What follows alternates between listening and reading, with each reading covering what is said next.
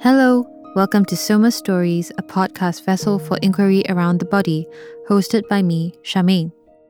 Each episode gathers and weaves various perspectives around a related issue. Our hope is that this podcast will be a space for the practice of listening, an opening of headspace, and a regrounding of self. This fourth episode, we explore the gaze, what it means to see and to be seen. I will be speaking with artist Noor, fashion photographer Jaya Khidir, and Miss Universe Singapore Nandita Banna. I'm particularly glad that we are an audio platform because being free of any cameras allows for more freedom and less pressure when talking about this. First is Nandita, crowned Miss Universe Singapore in 2021. Hi everyone, my name is Nandita. I'm 21 years old and I'm currently Miss Universe Singapore. And I'm also a model and a student, and I just love to explore and try new things. This was a big deal because she made the top 16, which is the farthest Singapore has gone in 34 years. We met last year when I photographed her for a small fashion shoot before the pageant happened. She shares her thoughts on what it is like to be a beauty queen in this day and age and what being in the spotlight has been like for her, from pretty privilege to fame. Especially in modeling and this Miss Universe, there's a certain standard of beauty that's preferred. And I've been quite privileged to just be born with it. I didn't have to do anything for it. And because of that, I've automatically been given this uneven playing field where I'm at the top, where I can just easily enter a field like this without having to or not face any repercussions for entering a field like this. When someone else who may look a bit different, like who is of a heavier size or maybe shorter or maybe darker skin tone, I don't know whether it's the right thing to say, but it is the truth that I like being in the spotlight sometimes. And I think everyone likes to be the center of attention every now and then in whatever thing that they like doing. But for me, it's because of the dance background and something I do like being on stage or being viewed by other people as this person's doing really well, this person's really talented, in a very physical sense, because you can be viewed as being talented and stuff. Let's say you get really good grades and people are like, wow, you're so talented, but that's different. That's you're using your mind. But for some reason I like it when people look at me in a physical sense and they're like, that's nice, and I don't know why. So I enjoyed that. So I think that's what keeps me going for modeling, where I like to do things where people are like, oh, she has the right energy or the right look or the right vibe. And sometimes I don't talk about this because it seems very superficial, that when you say this out loud, then you're like, why do I like this? Or people will be like, why do you like it when people say you look pretty? Isn't that very vain or narcissistic of you? So that's something I'm still thinking about as to whether, or why do I feel like this? Why do I like being perceived in such a frivolous way, maybe, or superficial way?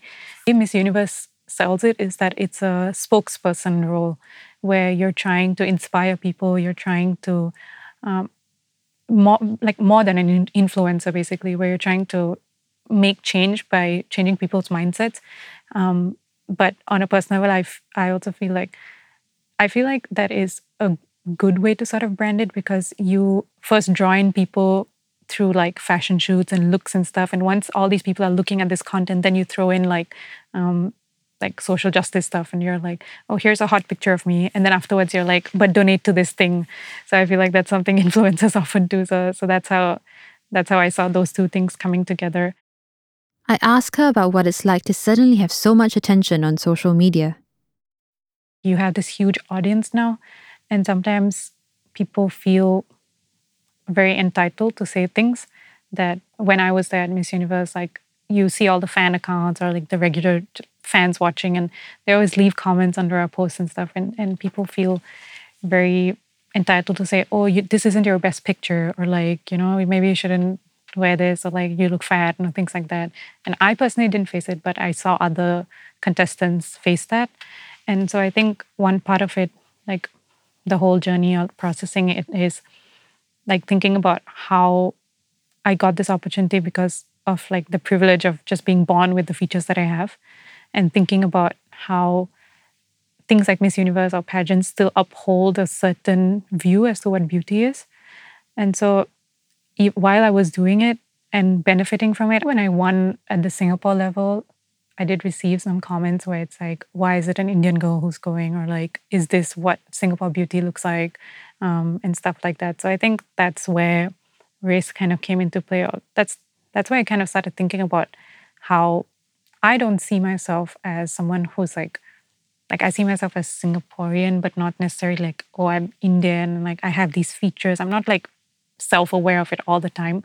But it's in situations like this where when other people point it out, you're like, oh wait, I don't look like everyone else. Or like that's when I think people or that's when I started thinking about how, especially in the beauty industry, certain features are preferred, certain features not preferred. And even at Miss Universe, similarly, where like Eurocentric beauty is a bit more preferred. So you do see like preference amongst fans and amongst like other people where certain people get more opportunities or certain people get more like photo shoots and stuff like that, or favoritism because they fit that mold and like some people don't.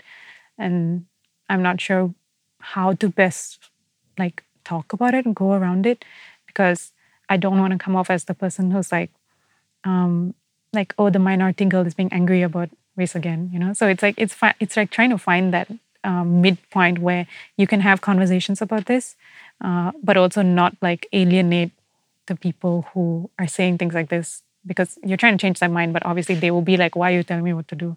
So it's like trying to find that. Because if someone did that to you, like as a regular person, if someone started messaging you saying, oh, your picture not nice, you should do this, then you would be like, what? Like, why? Who are you? You know, like, you don't even know me. But for some reason, we feel okay with doing that to celebrities or whoever it is. So if you don't have the fans, you don't have your platform. And you can only get your platform by catering, I wouldn't say pandering, but catering to what the fans want and need. So it's like you're kind of stuck in this loop where you want to obviously have your own ideas, your goals, and like what you want to do, what you want to look like. But at the same time, if you want to keep that platform and the benefits that come with it, you must cater to what the people want. Like if I wasn't making money off of my looks and people were saying things to me like this, I'd just be like, okay, whatever. But because this is my livelihood, because I need these fans and like this following in order to make money, then it it it affects a bit more. And I think that's where like it what is it like how you're saying like there's a lot of money to be made off of this like looks based industries. In an industry so driven by aesthetics, details matter, even a haircut. I think the cutting of the hair actually helped separate like the way I view myself in a physical sense and the way I view myself in terms of my identity. So when those two things split, I think then it allows me, I can do whatever I want to the way I look, but I still know that I am who I am in terms of like my identity and how I see myself. So I think that was quite helpful for me. But for the fans, obviously, I don't really talk about this like on a public platform. This is just something I went through on like on a personal level. So I think for them, it's just like, wow, she cut her hair. It's so different now. So it was just like a fun thing for them. Yeah. But there were some people like, oh, she looks like a man. Why is she representing us at Miss Universe, where it's like supposed to be women? If she looks like a guy, and I think that also like fed into me feeling like, am I woman? Am I like, if I cut my hair, am I still considered, or do I still get to say I'm feminine and stuff? And then thinking about like, why am I so, like, why do I want to be perceived as feminine so badly that this hair thing is like throwing me off? Finally, she talks about the responsibility of being followed. And I personally feel like if it's something that you make money off of to feed your family, to feed yourself, then it's okay to do because like you do what you got to do to survive. But at the same time, it's like when you're in this very public role, I feel like there's a sense of responsibility you have, or there should be a sense of responsibility to promoting the right thing or like influencing people in the right way. And when people see all this like over clear skin, you know, perfectly symmetrical face features and stuff, I don't know if I don't know whether it's right to continue to like make money or make money off of being like a model and stuff if it means that you are going to make other people feel insecure maybe about the way they look when they see these images. Because even for myself, like you said, you asked about race and stuff at the beginning. When I'm modeling in Singapore, and it's very often you'll see like Eurocentric model features on models are more booked, more rewarded than people who have other features, lighter skin tones, more Pan Asian faces and things like that. So like you see that and you compare a lot, thinking that, oh, I wish I had that, I wish I had this, and so seeing that, feeling that on a personal level, and then being on the flip side where I'm the person being the beauty standard who's like putting on makeup to give this perception that I have clear skin or that I look a certain way. So that's something I think about as well, whether that's the right thing to do. And if I do that, but also be like, oh, I'm gonna start conversations about this, or I will engage people in discussions about this. Will that offset the negativity that comes with me putting on makeup and like posting clear skin, picture perfect pictures? Yeah, like when you have a very, or when you want to build that social media following, you have to make it seem like you're 24/7, 100% of the time in that model limelight space, when actually in reality, you might be only like 40 or 30% in that space. And the other something percent is like you're just doing your regular stuff. So it's like the more you fit the mold, the more you get noticed, the more people feel like they're entitled to give opinions. So it's like, again, self-fulfilling cycle where if you fit it, you get more. And then if you don't fit it, sometimes you get more as well. So it's like you can never win. Yeah.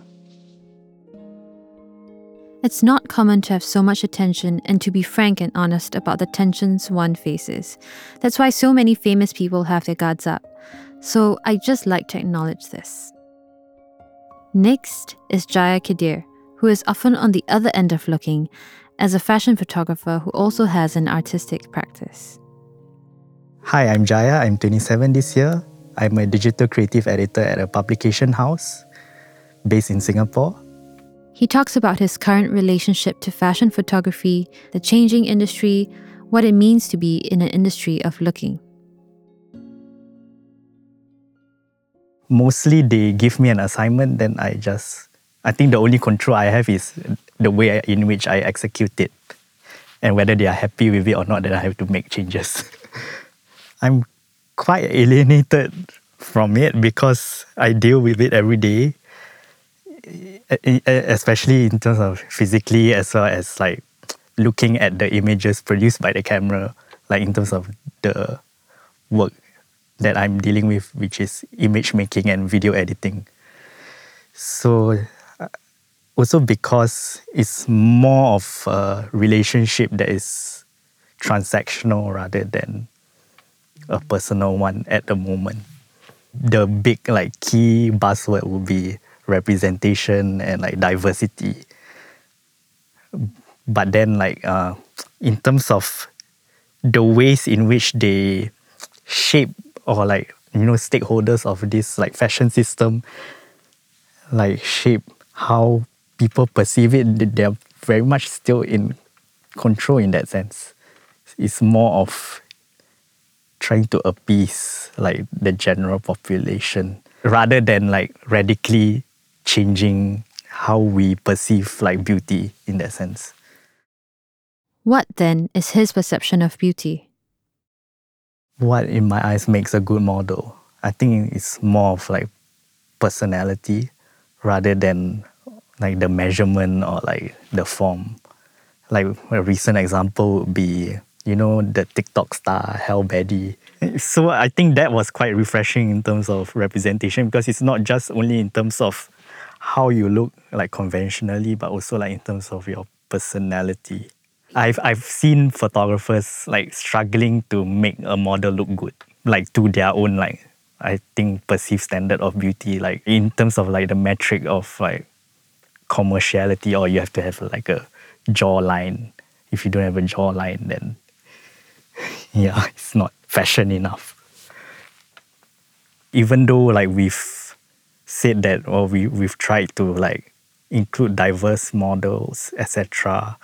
Like predominantly it's like the more skinnier and thinner models like are represented rather than people of different like body shapes or like face shapes. Jaya then speaks from a more personal perspective. The Malay community also in itself like polices how bodies are being presented. Like for example, I have a tattoo and my parents also police me in a way. Like for example, like when I had this photo shoot with like a Malay newspaper, Then my parents asked me to cover up, make sure I wear long sleeve and everything so that I don't show like tattoos. So in that sense, like even though it's like a moment that I should celebrate myself, like my body is also being policed in that way. For that I can speak about that issue for myself personally. When I interviewed like Malay women about how they manage their appearance, like so basically in my thesis, um, there's I categorized it in like 4 ways in which Malays manage their appearance, which is going out with friends, going out with family, like to a like family function or like a wedding, and then going out to work and then going to school, like situational, in a situational context, like how would they dress. So I think these situations also, like I found that, yeah, they would dress differently according to the situation. Like for example, like if they are going to a school, maybe it's because it's a secular school, then maybe they don't have to like dress conservatively. And then conversely, if they go to like a function or like a wedding where there's a lot of family members or like relatives, then they would dress in a more conservative way. We move from commercial observations about fashion to a more critical view. Yeah, and especially with climate change, I don't see how fashion is viable anymore. In terms of like making new like garments, as well as new images, like do we still need more new images? Yeah, that's a bit on my mind, like since yeah a few years already. Yeah, I feel like before entering university, like studying fashion media and going out of it, like graduating out of it, I feel like I've become a different person altogether because of looking at these things like critically. I think my practice currently explores like slippages in like identity, whether be it like ethnic identity or political identity. I feel like my practice is a lot of like hide and seek, like negotiating what's okay and what's not okay in that sense. And I also kind of explore these boundaries.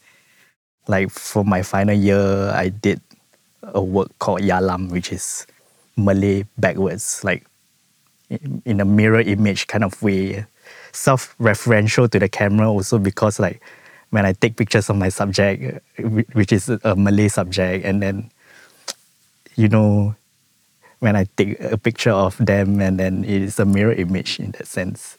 So yeah, I also think about things like ontologically and how they relate to like reality. So my most recent work would be as an artist would be at Singapore Art Week, which is called masak or masak, which means cook or cooking. In that sense, like masak is like there's two ways of interpreting it. Like it's like cooking or like play cooking in that sense. My recent work in Singapore Art Week is a performance video work, and I feel like it has sort of liberated me in a way in how I present myself to the public because I don't usually do that previously. Like I was always behind the camera. So in that way, that's why I feel like shooting myself has been quite a liberating process. I tend to be more intentional and also because I don't have to negotiate with anybody else but myself and the space in it. So it's like the most clear and articulate manner in which you can, really work with the medium in that sense. For Jaya, it was the tool of filming oneself that liberated him. Quite similarly to Noor, our third interviewee. They take us through their journey in self-portraiture. I am Noor. I am a multidisciplinary artist. I write and make images to imagine as well as to seek people like myself and the communities that I'm a part of. When I think about being seen, I think about people's perception and how I can meet them halfway, how I can explain myself in a way that still maintains my essence, also in a way that people can easily understand what that essence is.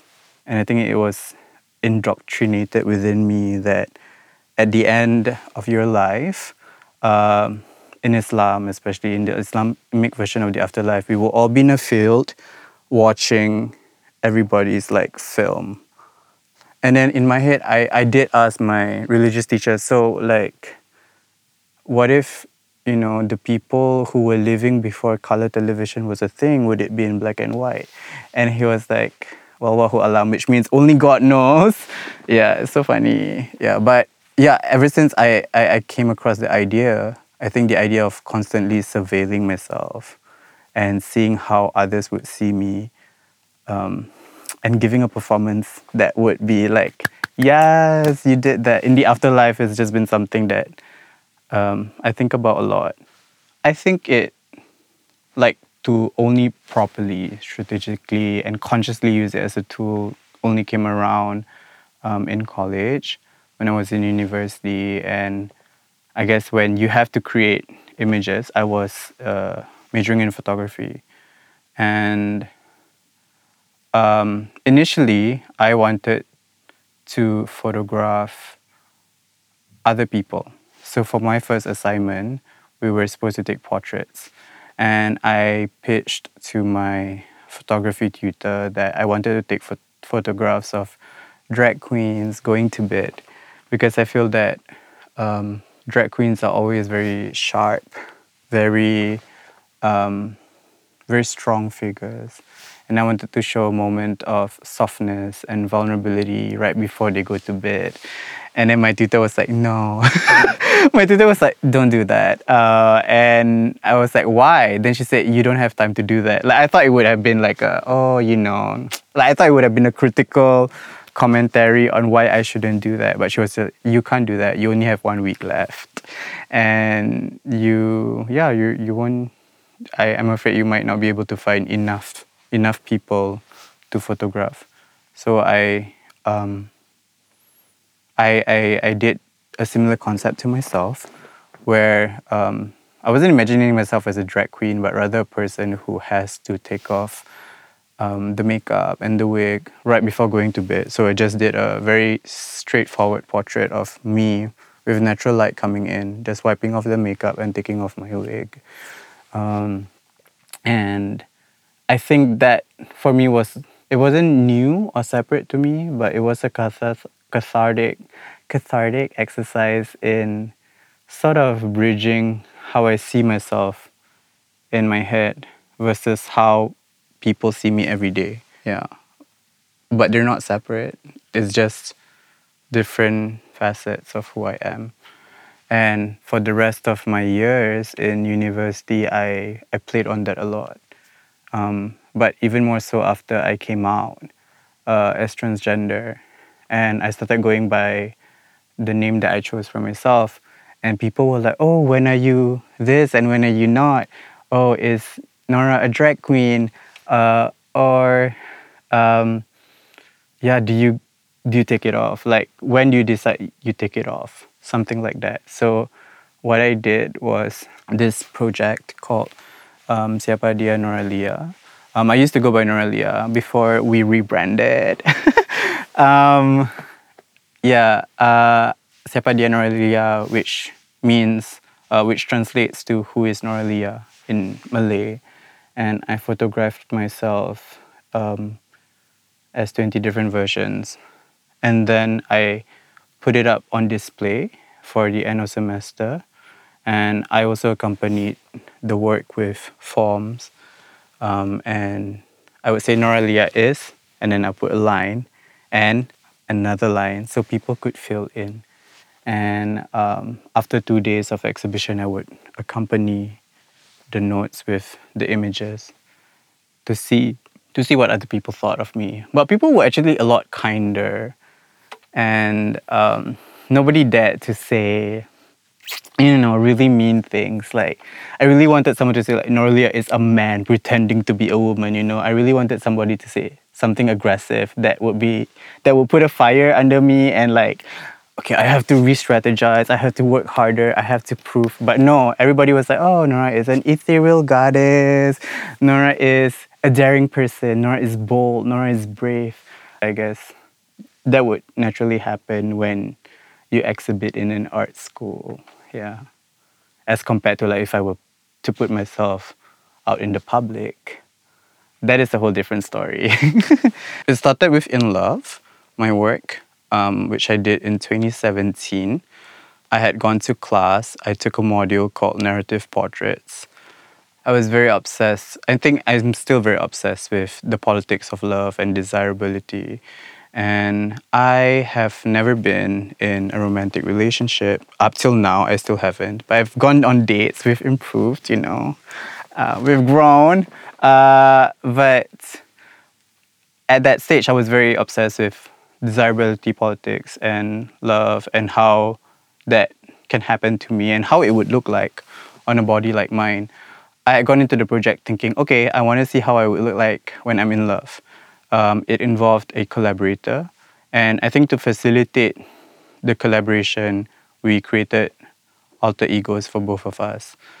And I created Norelia as a way to facilitate a character that was very much falling in love.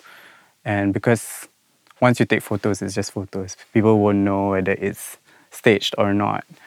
But halfway through, my tutor was like, why do you have to create characters? Just the very fact of this project is you exploring, you and this other person are agreeing to an experimental exploration of love is already the thesis. Why are you complicating things further by creating a character? And then I realized that I cannot separate myself from the character. And by the end of the project and by the end of that semester, I realized that I am very much that character.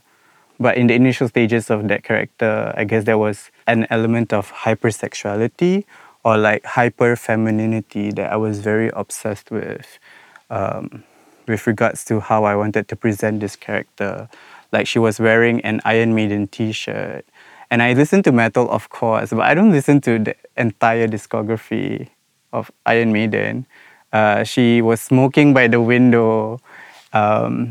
She has like long curly hair and she has her makeup on in the bedroom. Like who, like, it's a fantasy. And I think in the initial stages of crafting up Norelia, I was very interested in creating this fantastical version of her where people are like, oh wow, she's such a bad girl. Like she has such this aura of mystery around her. And I wanted people to really like get to know the lore of Norelia and the backstory.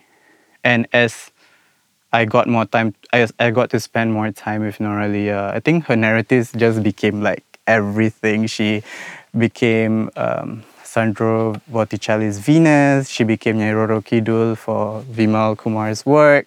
She became Bhumi, the earth goddess, as well. And she became like a Javanese princess. She became a Malaysian queen. She became a witch who got chastised by the village. She became a lot of people. And I realized that Norelia was performing histories of femininity through the body that she is in. Yeah. I think the reason why people really loved In Love and the portrayal of Norelia in Love was that there would be breaks from like this beautiful girl in long hair, and there'll be breaks from that where it's just like her like smiling and laughing at the camera, like just without any makeup on, and it's just a flash, and she's just there, and people enjoyed the candidness of that. But when it's also staged, and I know that with any sort of strong portrayal of maybe not just women, just anybody with any strong portrayal, people would also want to see a softer side to that portrayal, be it Beyonce, Lady Gaga, Nicki, Doja Cat, just anyone who has a strong outward portrayal of themselves. People would want to break that down, and I'm very hyper aware of that. And I think Noralia has also playfully, she has played with that desire of wanting to see a character like her being broken down. Yeah. So once in a while, we strategically play with vulnerability. Yeah. Even in other areas of their life, Noor's sense of self-representation has shifted from just 3 years ago. Back in 2019, when I first came up on the scene, I was very insistent on making sure that people do not misgender me. So I would always have my wigs on, my makeup would always be flawless, like my lashes, I would have lashes on as well. You would never see me pop up to a public event without being dolled up. But sometime towards 2021 or even 2020, I think the pandemic did a number on everybody. I feel like we all don't care anymore. I think we still do, but I think we try to strip down to the bare minimum. And when I was in isolation with everybody else, I realized that I don't care. I don't care to perform anymore. And whether you see me as me or not, it doesn't matter anymore because I know who I am. And I think the thing about playing into the gaze, is that sometimes you may unnecessarily create a standard for yourself that is unachievable in the long run, a standard that is not sustainable. You know, girls are expected to do like surgical. You know, if you want to be a bad bitch, you gotta look a certain way, and that has become the standard. And being a bad bitch is exhausting. So I think when the pandemic happened, I realized that I no longer cared for that. I mean, I still do have fun. Like now when I go to work, if I feel up to it, I would just put a little concealer, put a little blush, mascara and eyeliner at best. And it's for myself. Yeah. But even when I do it for myself, I think, to quote Margaret Atwood, fantasies, everything is a male fantasy. Even when you think you're not a male fantasy, you are a male fantasy. So you can never escape. The bad bitch aesthetic that we know now has a long history of a very rich and diverse history of like whatever makeup trends that they borrow, be it from like the trans girls, from the African American diaspora, and all the way up to like whatever it gets translated to the rest of the world, or even like the over blushing that is now a thing, right? That I want to think is a result of like the e-girls trying to emulate Asian makeup, trying to emulate the demureness of Asian beauty. And I think whatever is currently trending is an approximation of whatever works on a lot of people. And I feel like we've had this conversation before about the algorithm, the beauty algorithm, and what comes out trending. At the moment, it's Pablo Vita. She's a Brazilian drag queen. She calls herself a drag queen, but I think she's a doll. Like, she's not a trans girl, but I think she's a doll. And I like that she is both very feminine and masculine, and she's able to embody that. And she has like very strong legs and thighs, and she would wear short skirts. And at the same time, she doesn't attempt to make her chest more feminine. Like, it's just flat. And I am very drawn to that. I think when I see Pablo Vita, I get both gender euphoria and envy. Because I'm like, oh, damn, I don't look like that. But also, I'm like, I want to look like that? Or do I want to be with someone like that? On the other end, there are days when I just want to keep my stash, like only my stash, like no other facial hair, just a stash, and my glasses and like a turtleneck, but also like a short skirt and heels. I feel like as I become more comfortable with who I am as a person, my gender identity, I'm also becoming more comfortable expressing myself in non-binary ways or more androgynous ways. And I think for me, bad bitch used to just be like a long straight wig up to my ass and heels, but now it's becoming more and more diverse. Sometimes I also want to look like Daria. She's an animation. She's a animated figure from MTV back in the 90s. So she's this like very jaded girl in glasses, green jacket, and she just always has something hateful to say. And I resonate with that as well. I think Daria's a bad bitch as well. Yeah. There was a specific role that she had in telling people over and over again that I'm a trans girl and you will see me as a woman. And now that I know I am, and I don't have to convince anyone anymore, and I'm no longer interested to bridge that conversation, I think we say thank you, Nora Leah, but now also I'm still Nora. I'm still Nora. It's just a matter of I think giving myself permission to just have more fun in experimenting how I express myself outwardly. Yeah, because I think we all want to be different people on different days. And I also think the whole not presenting myself as dolled up as I was before, it allows this opportunity for me to talk about my transness in a way that maybe most people are not familiar with. A lot of people immediately expect trans women to perform and look a certain way when a lot of us cannot do that, be it circumstance or choice. And I think it really opens up the periphery for what transness can look like. And I think for the longest time, I was very obsessed with the idea of cis passing, like getting away with people not knowing that I'm trans in my image until they read my artist bio. And I guess with that kind of sort of image circulating, I think people would expect trans girls would look like that all the time. And I think maybe that's not necessarily like the reality for a lot of us.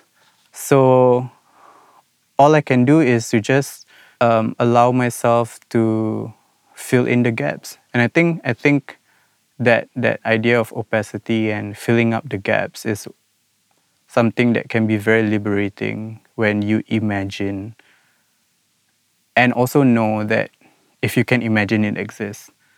And I think ownership of image is also very important. And I think that's why self-portraiture at the beginning was so important to me, because the moment I let